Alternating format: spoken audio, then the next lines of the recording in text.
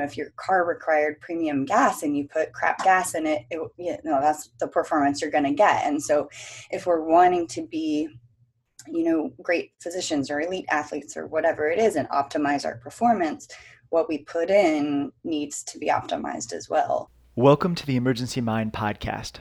I'm Dan Dworkis, and this is a space where we bring together lessons from the emergency department and beyond about performance when it matters the most and applying knowledge under pressure. We're going to switch things up a bit this episode. Our interviewer is Dr. Andrea Austin, formerly a guest on episode 3 and episode 15. And our guest is Dr. Leisa Deutch, who is the Deputy Medical Director of NASA's Neutral Buoyancy Lab, an emergency doctor, a nutrition expert, and a truly impressive human being. Dr. Austin will introduce her more in a second, but it's a great conversation diving deep into high-performance nutrition from the point of view of the emergency responder. Before we fully jump in, a quick reminder, if you like what you're hearing here, please give us a rating on whatever platform you're listening to the podcast on. Please share us with your friends. And if you're not already, consider signing up for our newsletter. It's called Knowledge Under Pressure. It's free and it's awesome. And it covers a lot of the topics that we talk about in the podcast in greater depth, as well as bringing in sources on performance under pressure from a variety of places. You can access it and sign up at emergencymind.com/signup. Okay, with all that said, let's get to the episode. I hope you enjoy. Welcome to the Emergency Mind podcast. I'm Andrea Austin, and I'm a guest host on today's podcast. Today's guest is Dr. Leisa Deutch. She is the Deputy Medical Director and Undersea Medical Officer of NASA's Neutral Buoyancy Lab and a flight surgeon assigned to Orion. In case you forgot, Orion is a capsule that will be taking astronauts back to the moon. She's also a practicing emergency physician. Thank you so much, Leisa, for joining us today. Thanks so much for having me. I'm really excited to talk to you and be on the podcast. And as always on the Emergency Mind podcast, the views and items that we discuss today are personal opinions and do not represent the organizations that we work with. Absolutely. Thank you. Great.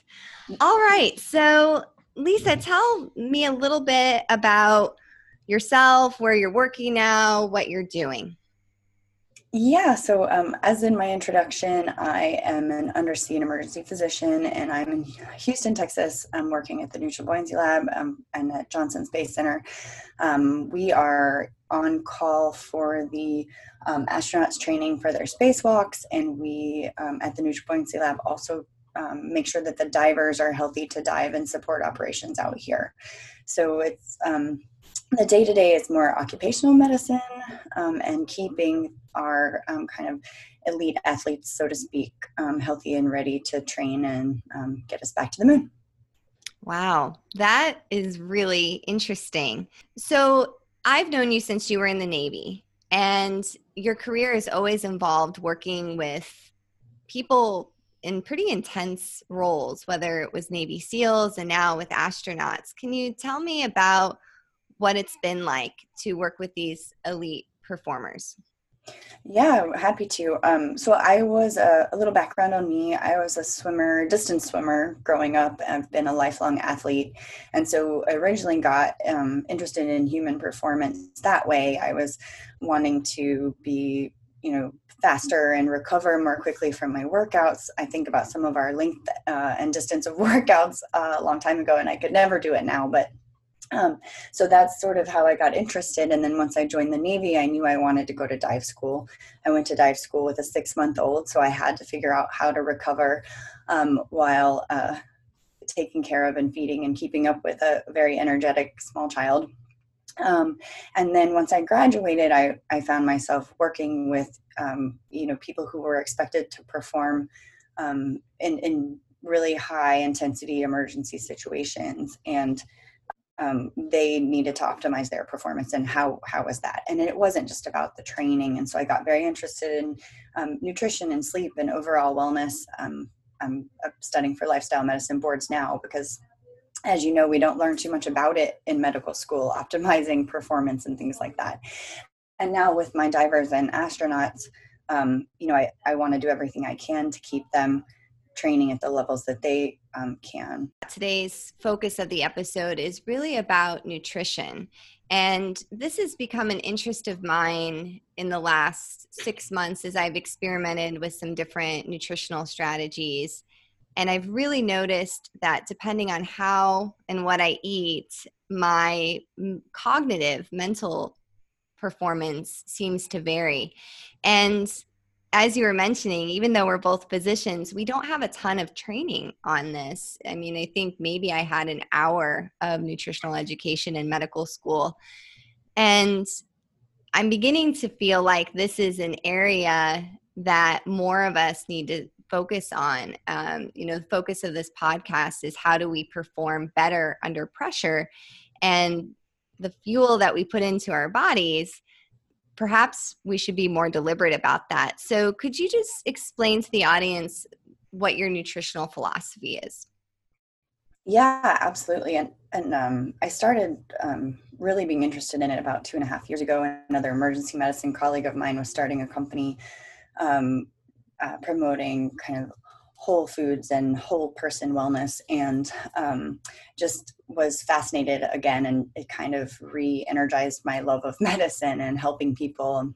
It finally felt like I could actually help people and not just put band-aids on things or pass patients on to surgeons to fix things, or things like that. Emergency medicine's amazing, but sometimes I feel like we don't have the time or the bandwidth or the resources to really be helping them understand how they got to the emergency department, or how their injury is affecting them, or whatever that is. So food literally is medicine. It helps us heal, and it helps our body's process. It can speed up our brain function. It can kind of clear the brain fog or bring the fog in. And I was listening to something the other day, and they said, if your car required premium gas and you put crap gas in it, that's the performance you're going to get. And so if we're wanting to be, great physicians or elite athletes or whatever it is, and optimize our performance, what we put in needs to be optimized as well.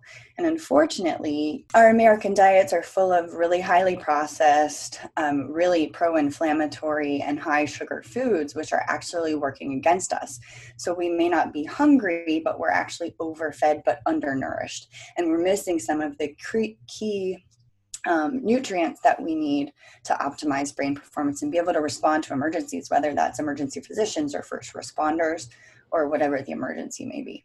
So let's go through a few different scenarios, and if you could explain how you would take that whole food idea and apply that to somebody looking to change their nutritional intake right now. So in the emergency medicine world, as you're very familiar with, there's a lot of variation in our days. Some days are super mundane, and nothing is particularly stressful.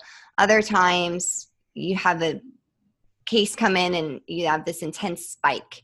And for this intermittent spike of intense performance that's required either mentally or physically, what type of nutritional plan would support that for best performance?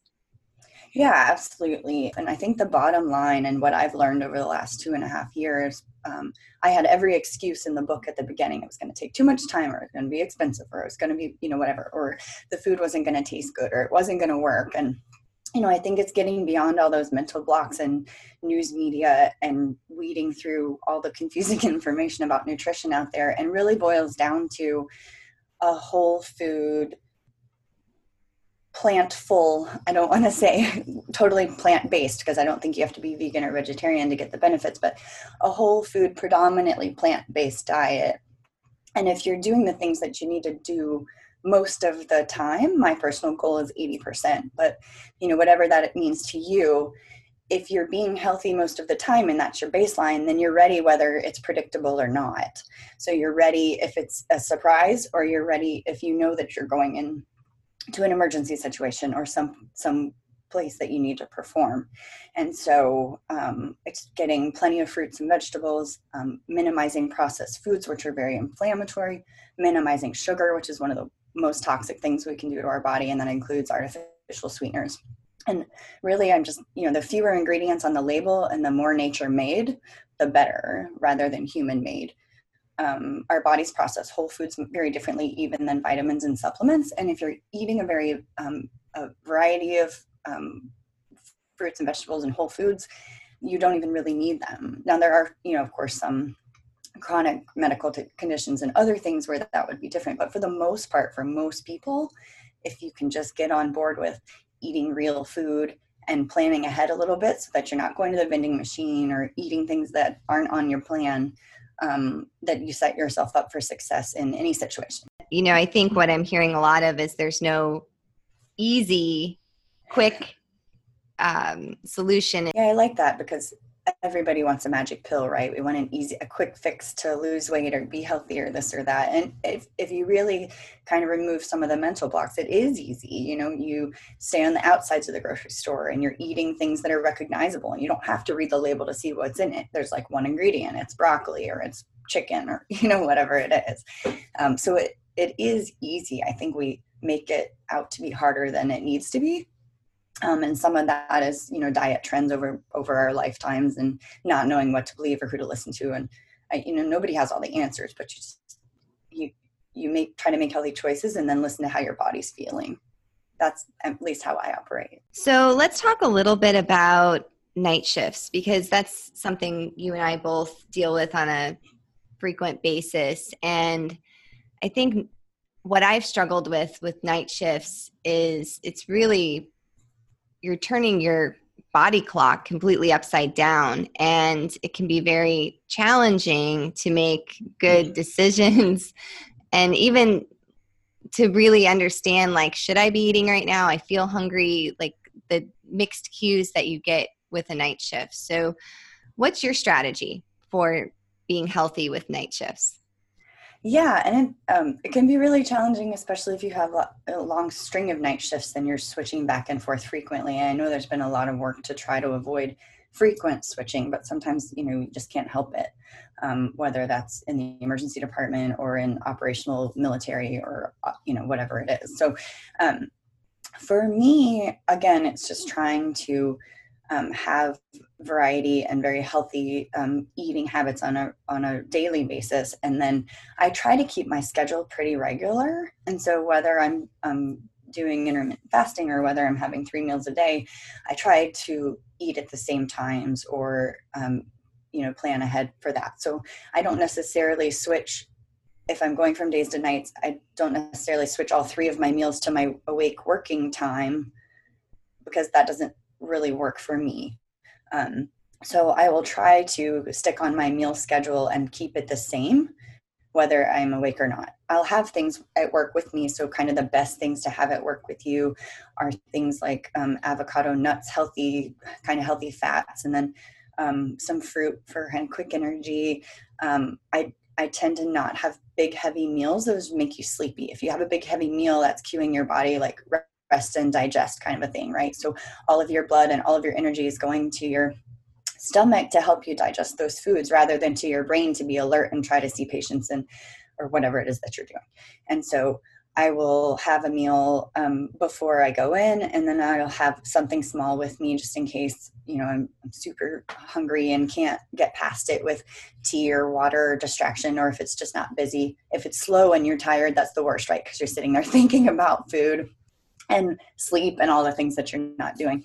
And then I'll have something to eat in the morning. Again, not super heavy carbs or anything like that, because that can interfere with sleep.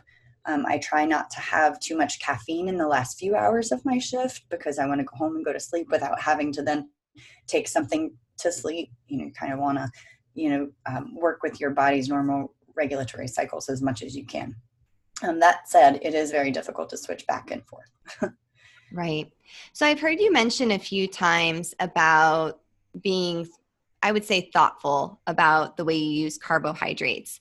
And certainly there's a lot of diet trends out there to avoid carbs, and keto is, incredibly popular right now. If you had to give a general idea of, okay, you're starting all over with how to eat, what percentage of proteins and carbs would you recommend? I grew up with the food pyramid, and I still think about that. Am I getting my 4 to 5, fruits and vegetables a day? But kind of starting at the very foundational level, what do you recommend for people? Yeah, so I think vegetables. Like nobody's gonna get fat eating vegetables, as long as you're not dousing them in a bunch of heavy sauces or frying them or things like that. So I eat vegetables pretty much every meal. If you're sort of anti veggies at breakfast, then have fruit. But I guess I am probably like 50% veggies, and most of my carbs are from fruits and vegetables. I do a lot of quinoa. Um, I haven't been counting calories or macros or micros or really anything. And, that's been the most eye-opening for me, is that I don't think that you have to obsess about um, calories and amounts of things if you are just trying to really eat nature made and predominantly vegetables. And so that's been the fun part, right? Because then you just free up that brain space to think about things that you really need to think about. But staying out of boxes and bags and packages, and then getting most of your carbs from fruits and vegetables. And then if you're going to do things like breads, then some of the seed breads are low sugar, things like that. There's some really great pastas that are bean and veggie based. There are some good subs if you're craving just craving carbs. If you get rid of the sugar, one of the coolest things that I found, I think, is that my tastes have changed, and other things that are supposed to taste sweet do taste sweet. Like even some vegetables now taste sweet, which I didn't think was going to be the case. So, if you just allow yourself to try some new things and get past being hung up on, oh, I'm going to crave it, or, oh, I'm going to miss it, or, find other things that you crave and that you really enjoy. Healthy eating can be delicious, and it can be really fun if you let it be. But I guess I would say like 50% veggies, and then 25% protein and 25% fat if you wanted to divide up your plate. So let's pivot to dealing with hunger. And how do you know if you're really hungry? Sure.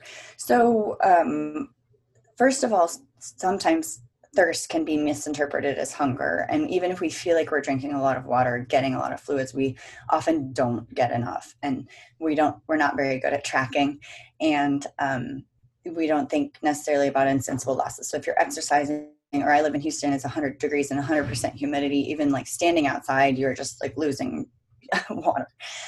So the first thing I do or tell people to do is try to get some water or some tea, no cream, no sugar, but just green tea or black tea, whatever your go-to is, and see if the hunger goes away. So maybe we're actually thirsty.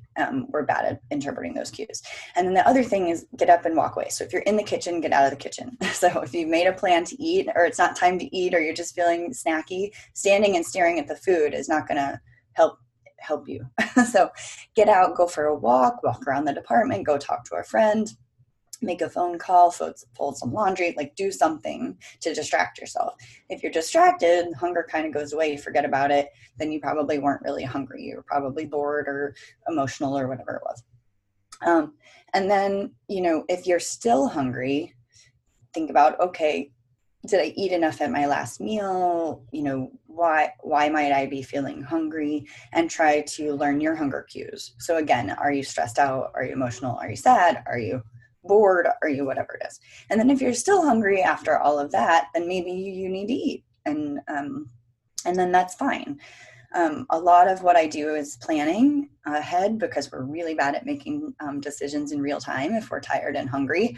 So planning ahead and having healthy things with you, again, so you don't go to the break room where there's lots of cookies and candy and baked goods all the time, especially in the emergency department, or vending machines, or order a pizza or things like that. Not saying never do it, but it shouldn't be your kind of go-to. So with that idea about preparing for a shift, and I think right now in emergency medicine and other fields as well, COVID-19 has really made things more difficult and complicated. And, now I wear an N95 my entire shift. I found it's very challenging to ensure I'm drinking enough fluids. And I'm not really sure like what the best strategy is. Like, should I drink a bunch before I go into my shift, or is that counterproductive? So both from a hydration and food point, what do you think the best strategy is when you know that we now have these long stretches where it's actually really hard to take a break and eat or drink? Yeah, especially with the hydration, that's hard because being dehydrated makes us feel very sluggish and tired, and it makes us cognitively slower, even if we're only mildly volume depleted. And so I think, drinking a bunch right before you go in probably isn't the best strategy, but kind of if you can do it over the course of the day, and that might be hard if you're sleeping during the day and then depending on how much time you have before the start of your shift. But I would say if you can if you can drink periodically through the day and just maintain kind of general hydration, and then, it is a pain to kind of take off all your PPE and put it all back on and all the extra hand washing and things. Some people are using straws and other devices where it's a little bit easier and you can kind of finagle it. I don't know that there's a perfect strategy for that. Or, if you can schedule the time where, you take everything off, you get a quick snack, get some water, go to the bathroom, whatever you need to do, and just try to kind of batch breaks like that. But I would say, I would worry less about eating and more about hydration if you're going to pick one. Going our shift without eating, if you are prepared and your body is fueled ahead of time and you're kind of at that baseline, really great kind of fueled state, then the fasting during the shift can actually improve memory speed and brain function and kind of make you, optimize your performance rather than feeling sluggish. I think that feeling sluggish, unless you're diabetic or something like that, has to do with other things and not being fueled ahead of time. And then rather than actually needing the food for the 8 or 12 hours that you're working. So pressing on that idea of hydration, I had heard that one strategy or what we should be shooting for a goal is your weight in ounces divided by 2 is the number of ounces of fluid you should have a day. But as a physician, that sounds a little weird to me because like you were just saying, it depends on so many things. Like, what are you doing? What's the climate that you're working in? So it sounds like to me, you really focus a lot on hydration. So how do you know that you're well hydrated? So this may be the Navy coming out in me, but honestly, like, am I feeling tired? Am I feeling hungry when I shouldn't be? But then like when your urine, what color is it? And so it should be, clear to light yellow. And if it's starting to get towards dark, or definitely towards that tea color that we talk about with like rhabdo and things like that, then that's not hydrated at all. And so that's kind of the easiest objective way to tell. Also, if you don't have to pee for really long periods of time, like at all don't have to, then that's not a good thing either. Because if you're hydrated, you should also be urinating regularly. I mean, that makes a lot of sense. And I think, in the emergency department, again, a lot of our training was learning to ignore cues. And, I definitely remember 8-hour, 10-hour shifts where I didn't have to pee.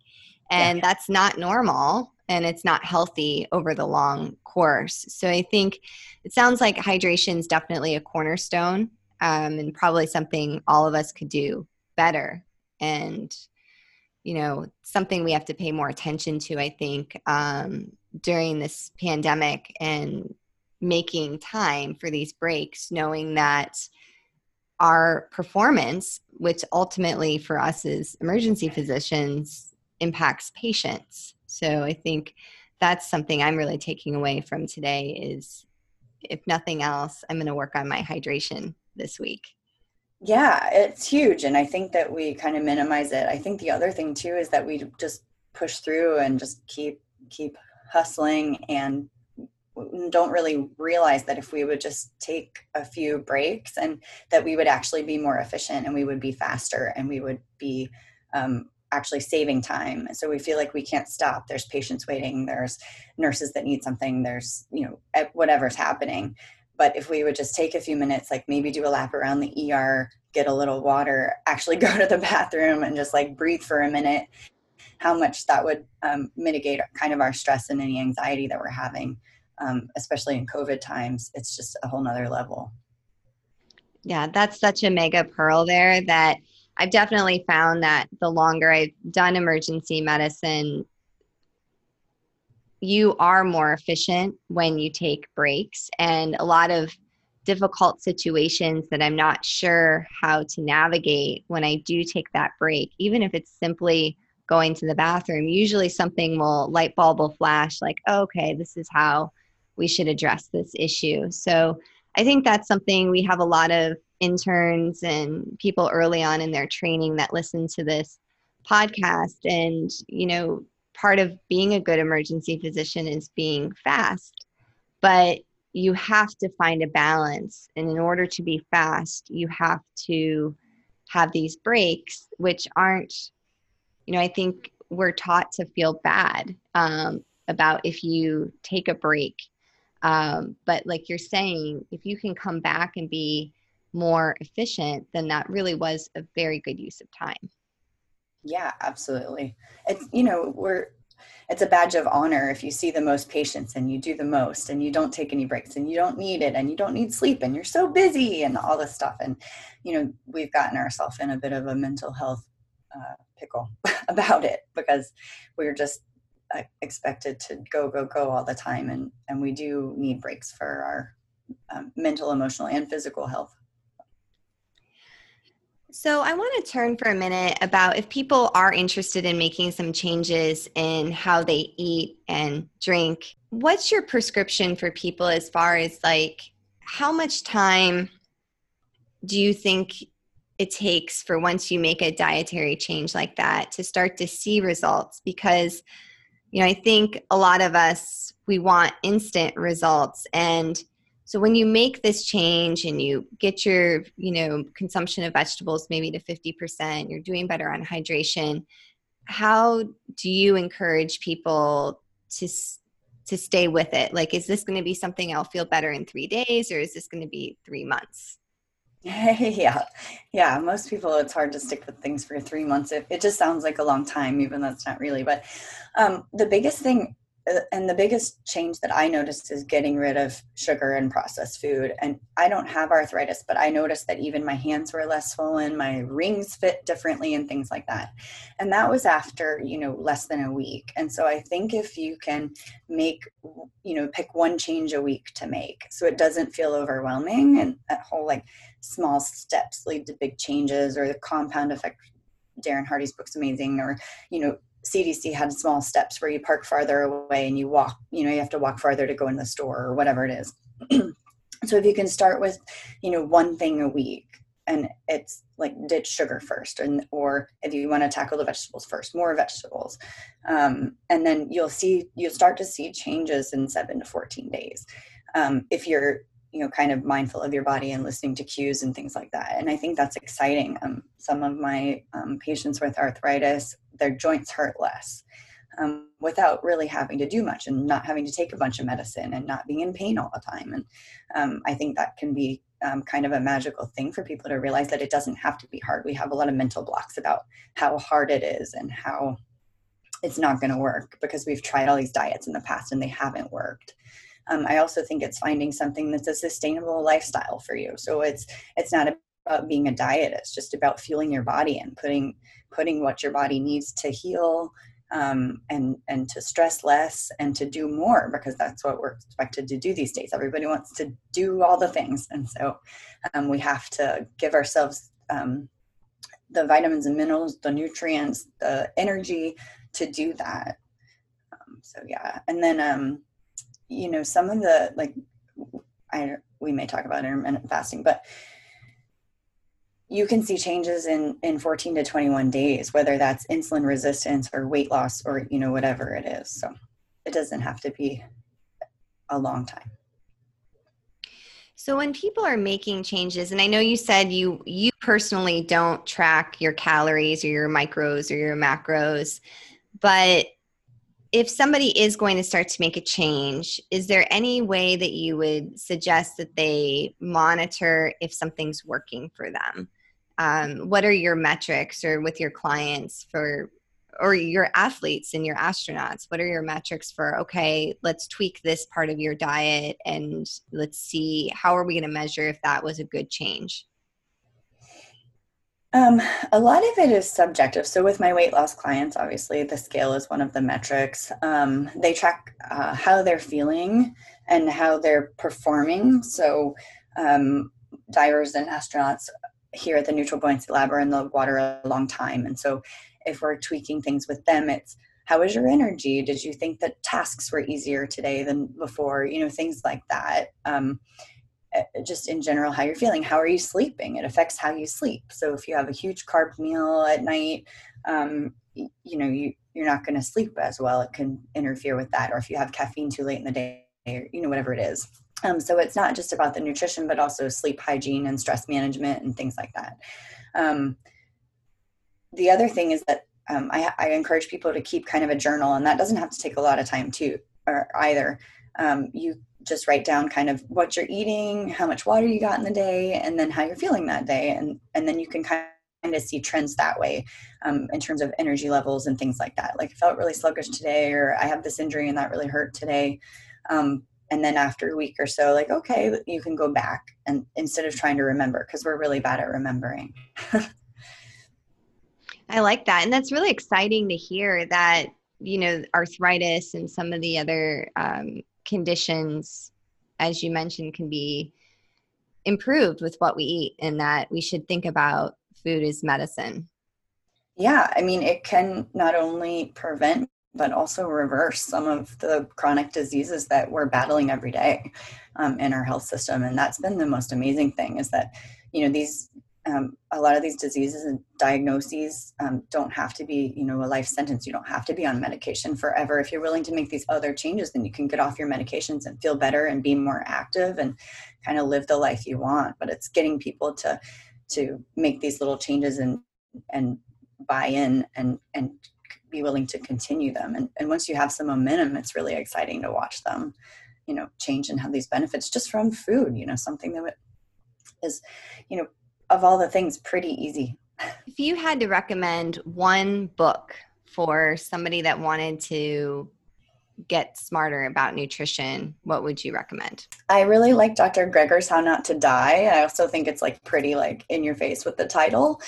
He also has a website, nutritionfacts.org, that I really love. I think it breaks it down on a pretty understandable level, so you don't have to be a physician or a scientist or to get it.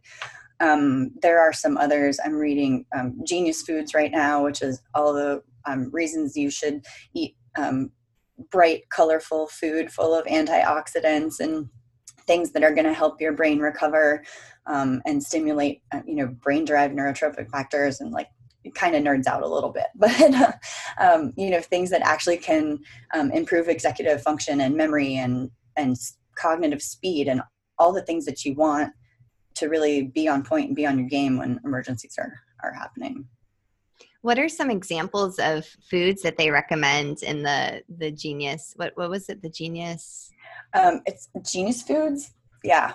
Yeah. It's actually really good. I will not try to pronounce his name. It's difficult to pronounce, but I can certainly send you it so you can put it in show notes or something. But his mother got very ill, and he was very motivated to figure out if there was anything that they could do other than pharmaceuticals to help her with her diagnosis. And so he really did a deep dive into it. And so it's everything from green tea to berries. I do a lot of work with herbs and spices. It not only makes food delicious, but they're super anti-inflammatory. And inflammation and insulin are kind of the two big things that interfere with our health and our emergency mind. And so turmeric, cayenne, black pepper, garlic, ginger, all super anti-inflammatory and really good for you. And so if you can figure out how to incorporate them into your meals every day, you just get those added health benefits over time. Berries are a big one. Dark chocolate, so the closest to 100% you can get, the better. And then, so those are the big ones. Leafy greens and kind of just bright, colorful foods. Pretty much if it looks pretty on your plate and is a natural color, then it's probably going to help you out. That's awesome. Good. I'm definitely adding that to my reading list. So, if you had to go back in time and tell your younger self about how to improve the way you train or perform, and this is really open ended, it could be about nutrition, that was the focus today, but it could really be anything because you have a huge background as an athlete, a physician, and then this really interesting focus on military personnel and astronauts. So, what would you tell your younger self? Yeah, gosh, I love this question because I've been thinking how much I wish I had known a lot of these things or had somebody that was telling me these things when I was younger. And it's like, man, I might have been a much better athlete. But um, I think sleep is really key. And I think that, it's sort of a badge of honor. Oh, I don't need sleep. I stay up all night and do my papers and study for my exams and still go to swim practice or, whatever it is. And just how important sleep is for recovery. Uh, and function in general. And then nutrition wise, I think about all the times on training trips and right before big swim meets, we would go and carb load. And it was like bagels and bread and pasta and things that make you sluggish. And I was like, oh man, I wish I had been eating and fueling very differently. And the other big thing is mindset and just taking time to breathe, meditate, be grateful, reframe things into a more positive manner and kind of get your stress and anxiety on a different level so that you can perform, and just how much training yourself to think and feel differently about different circumstances really makes a difference in your whole life and your outlook and kind of your just energy level in general. And that's been really eye-opening because even 10 years ago in residency, I would have been like, oh, meditation. Like, I'm never going to sit there and like clear my mind and be super zen. It's just like not me. But meditation doesn't have to be that way. It's not about being thoughtless. It's just about being mindful and intentional.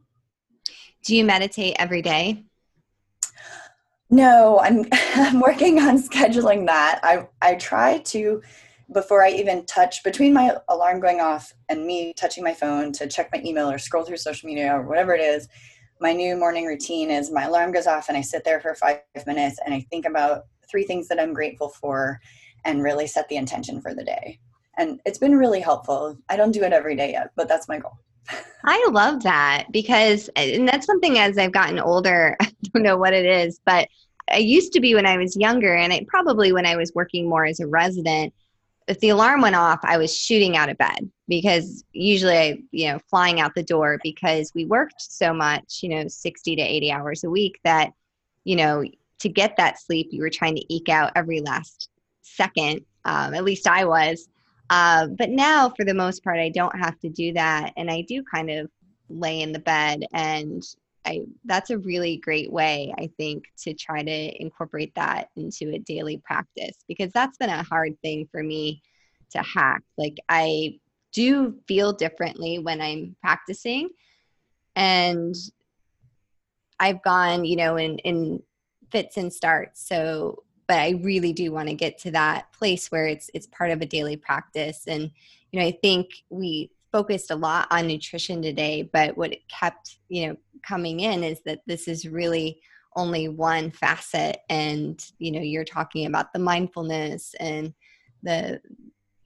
your physical regimen, all of it really comes together. And so that's just a great reminder that, we're all a work in progress and we have to keep looking at all these different facets.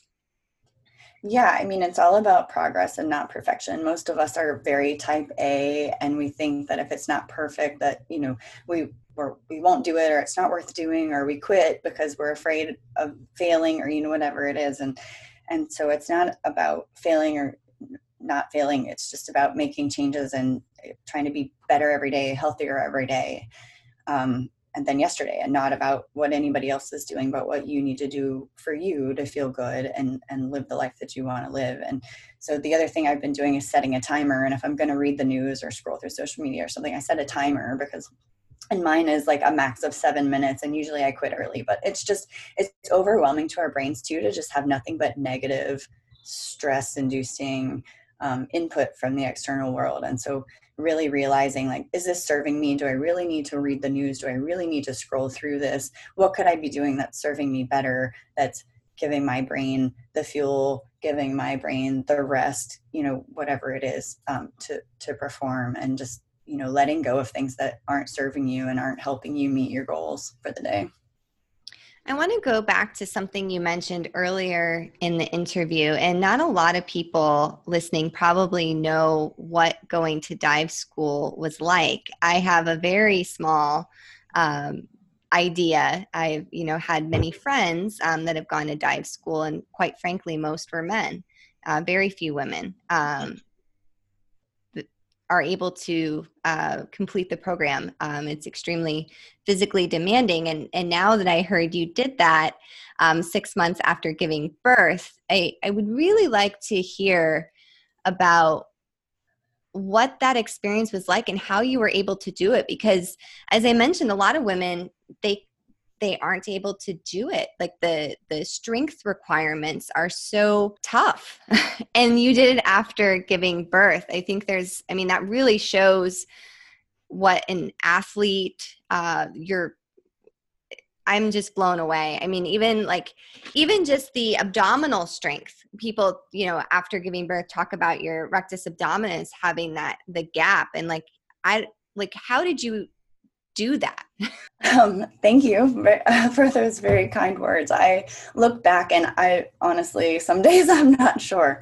I don't necessarily recommend it as as the go-to way to do dive school, but the first thing is it literally takes a village. My dive school classmates were amazing and very helpful to me, very encouraging with the process, and so were our instructors. And I couldn't have done it without a little bit of understanding. Not to say that I had any different standards or anything like that, but I did have to take time out to nurse during training and hydrate a little differently and things like that. So there were a little bit of concessions for that when we had constant access to our water, things like that.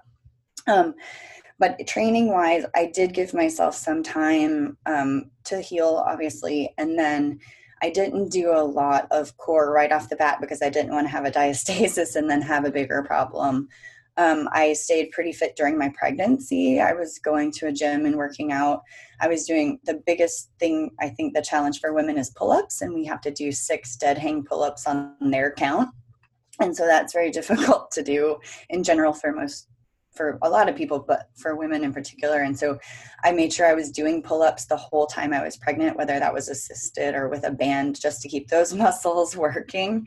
I did a challenge where I did 1,000 pull-ups. Gosh, I was probably 5 months pregnant. I did a challenge where I did 1,000 pull-ups over the course of a month or something. And so I just tried to not lose it all. I couldn't run it all later in my pregnancy because I was having a lot of pelvic pain. And then at dive school, I made standards, but I was still probably the slowest runner, but I was the fastest swimmer. And, you just do what you got to do to get through it. I think one of my favorite memories from dive school is we had to go in on a Sunday and I didn't have childcare. So we put Dylan in a little floaty and he was in the pool and we were finning around him and stuff. And so, just concessions like that, and then made for really good memories. And my class had 8 women and 6 graduated that had never been done before. And I don't know, it was a really great challenging time.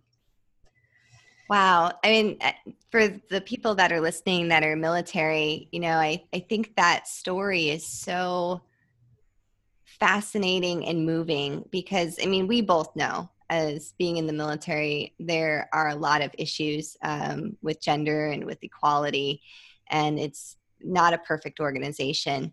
But that story really highlights how far we've come, that there have been some significant improvements, that you really, you say you had a village and that you had that support to go through that.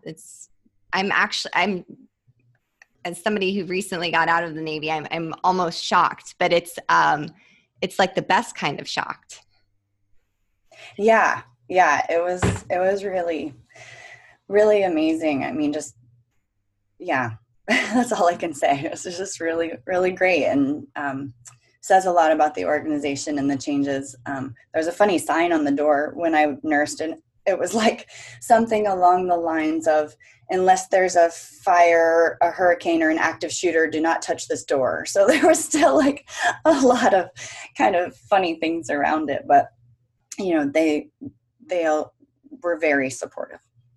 Gosh, I'm just trying to think back to that time when you were in dive school and you were breastfeeding.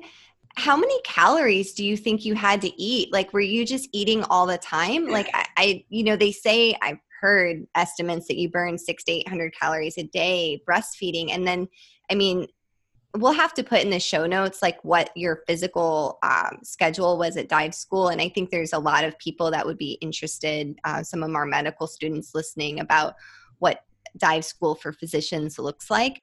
But I'm just trying to think, like, what did you eat? Like, how did you do it? Yeah. I ate a lot. It was, but it was also a lot about meal prepping, because we were there 12 hours a day. So we had to be there 5 or 6 in the morning, and we'd have a couple hours of working out, clean up. Then we'd be in class from about 9 to 3. And then from 3 to 5, we would work out again, at least for the first 2/3 of dive school. It was 2-a-days and pretty intense. And we weren't really leaving to go, out to eat or anything like that. The schedule was pretty tight. So I did a lot of kind of overnight oats and chia and things that are very densely caloric in the morning. I again used a lot of herbs and spices, cinnamon and cardamom, nutmeg, things that are healing and help you recover.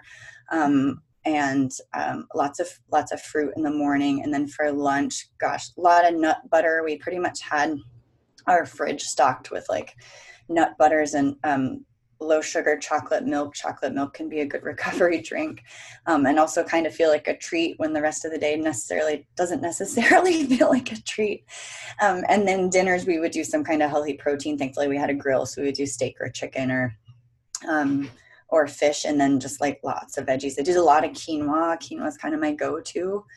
But yeah, it was a lot. Wow. I ate a lot. Wow. I'm so blown away by that you were able to do that. And it's such a huge accomplishment. Like, anytime I see somebody that's gone to dive school, I'm always super, super impressed. But the added part that you had it's really inspirational. So I want to go back to something that you brought up earlier about herbs and spices as being really important to your diet, and that you use these to recover. And if I grew up in the Midwest, and, pepper was considered a big deal when it was added to a meal. So if you're not really doing a lot of that right now, and you were going to the grocery store, what are the top few things you would put on the list? And then how do you use that in your daily eating? Yeah. So fortunately, black pepper is one of the best things for you. So if you were going to just do one, black pepper would be a really good choice. Some of the other anti-inflammatory ones I think I mentioned earlier were cayenne. If you're not a spicy person, you can do turmeric, which is it makes curry that bright yellow color. Turmeric's kind of a magic food too for your brain. Garlic and ginger are very good as well. And then for kind of fatigue or kind of mental fatigue, and specifically cocoa, which has magnesium in it, which is really good. Mint, sage, those are all really good ones. And cinnamon is another one of my favorites. It kind of keeps your blood sugar on an even keel and keeps your insulin from spiking. I put lots of things in my yogurt. So I do like a full fat Greek yogurt, and I'll add cinnamon and cardamom, nutmeg. You can put whatever you want. And I think it's kind of fun to experiment. I also put some seeds in there. So seeds are really good. My favorite go-tos right now are probably chia, hemp, flax. And that's a really easy way to get things. I keep things in my office, so I kind of have a mini pantry, or you could do it in your work bag. And that way you don't have to prep every day. You just have them with you, and then you can kind of mix and match and make things interesting that way. And then otherwise, I just experiment adding them to my food. So I'll sprinkle nutritional yeast, which has B vitamins, which are good for energy and just overall mood. I'll sprinkle that on everything. It kind of has a nutty, cheesy flavor, but is vegan in case there's any vegans listening.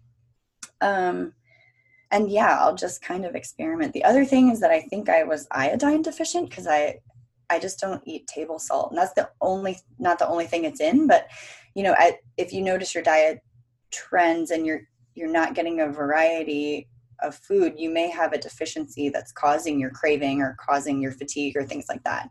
And so kind of doing a deeper dive into, okay, like what are some of the things that I might be missing and how can I add those into my diet, have been kind of interesting too. How did you address that iodine deficiency?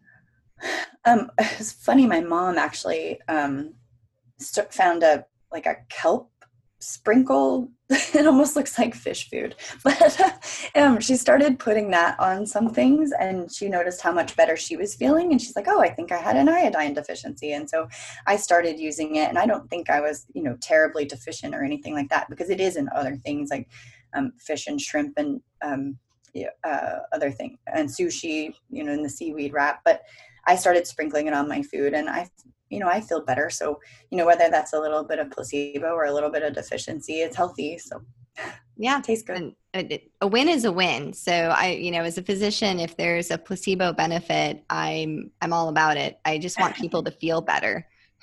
Yeah, absolutely. Awesome. So the other thing I wanted to touch on, because you hear it all the time, is this idea of intermittent fasting.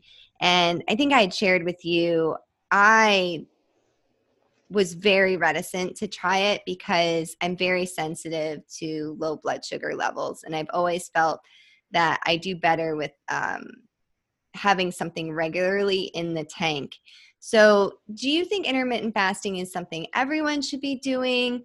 And why would we do it? Because it sounds like torture. Yeah, right. Another really great book is Dr. Fung and Jimmy Moore did The Complete Guide to Fasting, and they talk a lot about the reason behind fasting, the history behind fasting, the myths of fasting. So we think it just sounds like torture. We're going to go into starvation mode, and all our muscles going to waste away, and we're going to be this like frail, miserable ghost of ourselves. And like, I had all the excuses too, and I started doing it actually January of this year, kind of in earnest. And I was surprised not only how easy it was after the first couple of days of trying it, but also how good I felt. And it's funny because it dates back to, we learned about Hippocrates and take a Hippocratic oath in medical school, and even he prescribed it. And when you're sick, when you're not feeling well, you don't really want to eat. And so that was one of the first kind of prescribed. But not only that, your body kind of tells you not to eat when you're ill. And so that could, because it is healing, it gives your whole body a rest. And so, we wouldn't question anybody about sleep. And so it seems kind of counterintuitive. We would question kind of this whole body rest and giving your system a break. We weren't really designed to do this constant grazing and overfeeding that we're used to now. And so it's really about decreasing insulin and giving your body an insulin break and allowing your cells to kind of to reset and to recover and to be able to process the nutrients that you're giving them more efficiently. And then, using some of our energy stores, so the glycogen in our liver, our fat cells, you can't really get to those using those fat stores until about 24 hours, and so we're almost never going 24 hours without eating on purpose. And so it's really just about it can actually be healing. It can increase growth hormone, so maybe a bit of a magical fountain of youth. A little bit, some people are especially athletes for recovery, getting growth hormone from other sources. And so if we can naturally boost it, then I think everyone should at least try. Certainly if you're pregnant or nursing or a type 1 diabetic, probably not a good thing to try, and not a good time to try it. But otherwise, I would say, start with something like a 16-hour fast where you're eating for 8 hours and you're not eating for 16, which is arguably more traditional, back when people had 3 meals a day, 3 squares a day, and better sleep, and a 9 to 5, and things like that. Just try it and see how you feel. But there are many health benefits to doing it. And the other thing again is reframing how you think about it. Hunger doesn't have to be this torturous thing. We don't like to be uncomfortable and we want to fix it right away. And, if you reframe and think, okay, if this isn't going to escalate, I'm not going to be so hungry that I'm going to, pass out and die in the next like 8 hours. Um, it's choosing to not eat to make your body healthier. And so thinking about it in a positive way and a positive change that you're making or something positive that you're trying, instead of being like, oh, this is so miserable, when's it going to end? I'm going to be hungry forever. I think reframing is a big part of it. But I could talk about intermittent fasting forever, but I do think everybody should try it. And it's really, I promise, not as hard as you think it's going to be. And right now, how many days a week are you doing intermittent fasting? So I do 16 and 8, I think, most days of the week. And I try to throw in one longer day of fasting where the easiest for me, I'm not very hungry in the morning naturally. The easiest for me is to go dinner to dinner. So I'll eat dinner at, 6 or 7 o'clock, and then I won't eat until the next day at dinner. Now, I don't do that if I'm on overnights or, if things are particularly stressful. I try to, cherry pick a day where I think I'll be busy, but not necessarily stressed out, and set myself up for success. But, that works if you're getting the nutrition that you need the rest of the time. If you're all over the place, if you're eating less nutrient dense food, then you're going to be hungry, you're going to be miserable, you're going to feel sluggish. So, again, it's about setting yourself up for success, a little bit of planning and just getting in a routine where you are getting a very balanced, nutritious diet, most of the time. And that being said, like, you can still have things. You can have sparkling water, you can have, green tea or black tea without anything in it. You can have black coffee, water. It doesn't have to be totally devoid of flavor or anything, for that whole period of time. So the other thing I've done is just reframe how I think about things. Like, sometimes it feels like a treat to have seltzer with a little bit of lime squeezed in it. Like, it almost feels, it's like, it's a fun drink. So, or, trying a new tea that tastes delicious. And I know that it's also having some other health benefits. Or I have my favorite right now is a hibiscus tea, and it's hot pink, and it's like really fun. It looks tropical. So. That's great. I think that's again, so many things that we've talked about is about the mindset. And I think what I'm hearing a lot is you have to get your mind right about why you're doing this and what the purpose. And Dan has heard me say many times about, what drives me is purpose. So when I make a change, what's the why behind it? And I think coming back to that, awesome. Well, we always like to ask, what's your challenge for the audience that's listening? What would you ask our audience to do based on what we've been talking about today? I think the biggest thing is if you can give up sugar and processed food, and that's all added sugar and artificial sweeteners, not sugar in fruits and things like that. I'm never going to tell anybody to give up fruit unless you're allergic. But if you can give up sugar and processed foods for 7 days and don't cheat and just really do it, and then let me know how it went and how you feel. Like, think about how you're feeling and if you're sleeping better and if you're less irritable, and your cravings will start to change. You may crave it for the first couple of days. Sugar is a perfect drug. It gives you that dopamine hit and you feel amazing, and then you crash, and then you need more.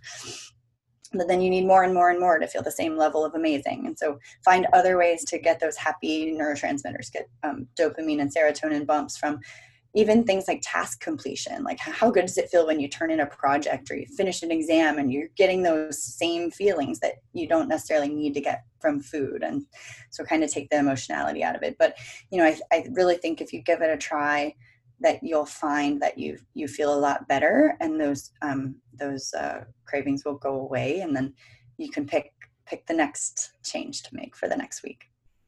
I love it. It's what we talk about on this podcast all the time, is to really be a great athlete, a great physician, whatever your craft is. You have to keep picking something and moving the goalpost a little bit each week.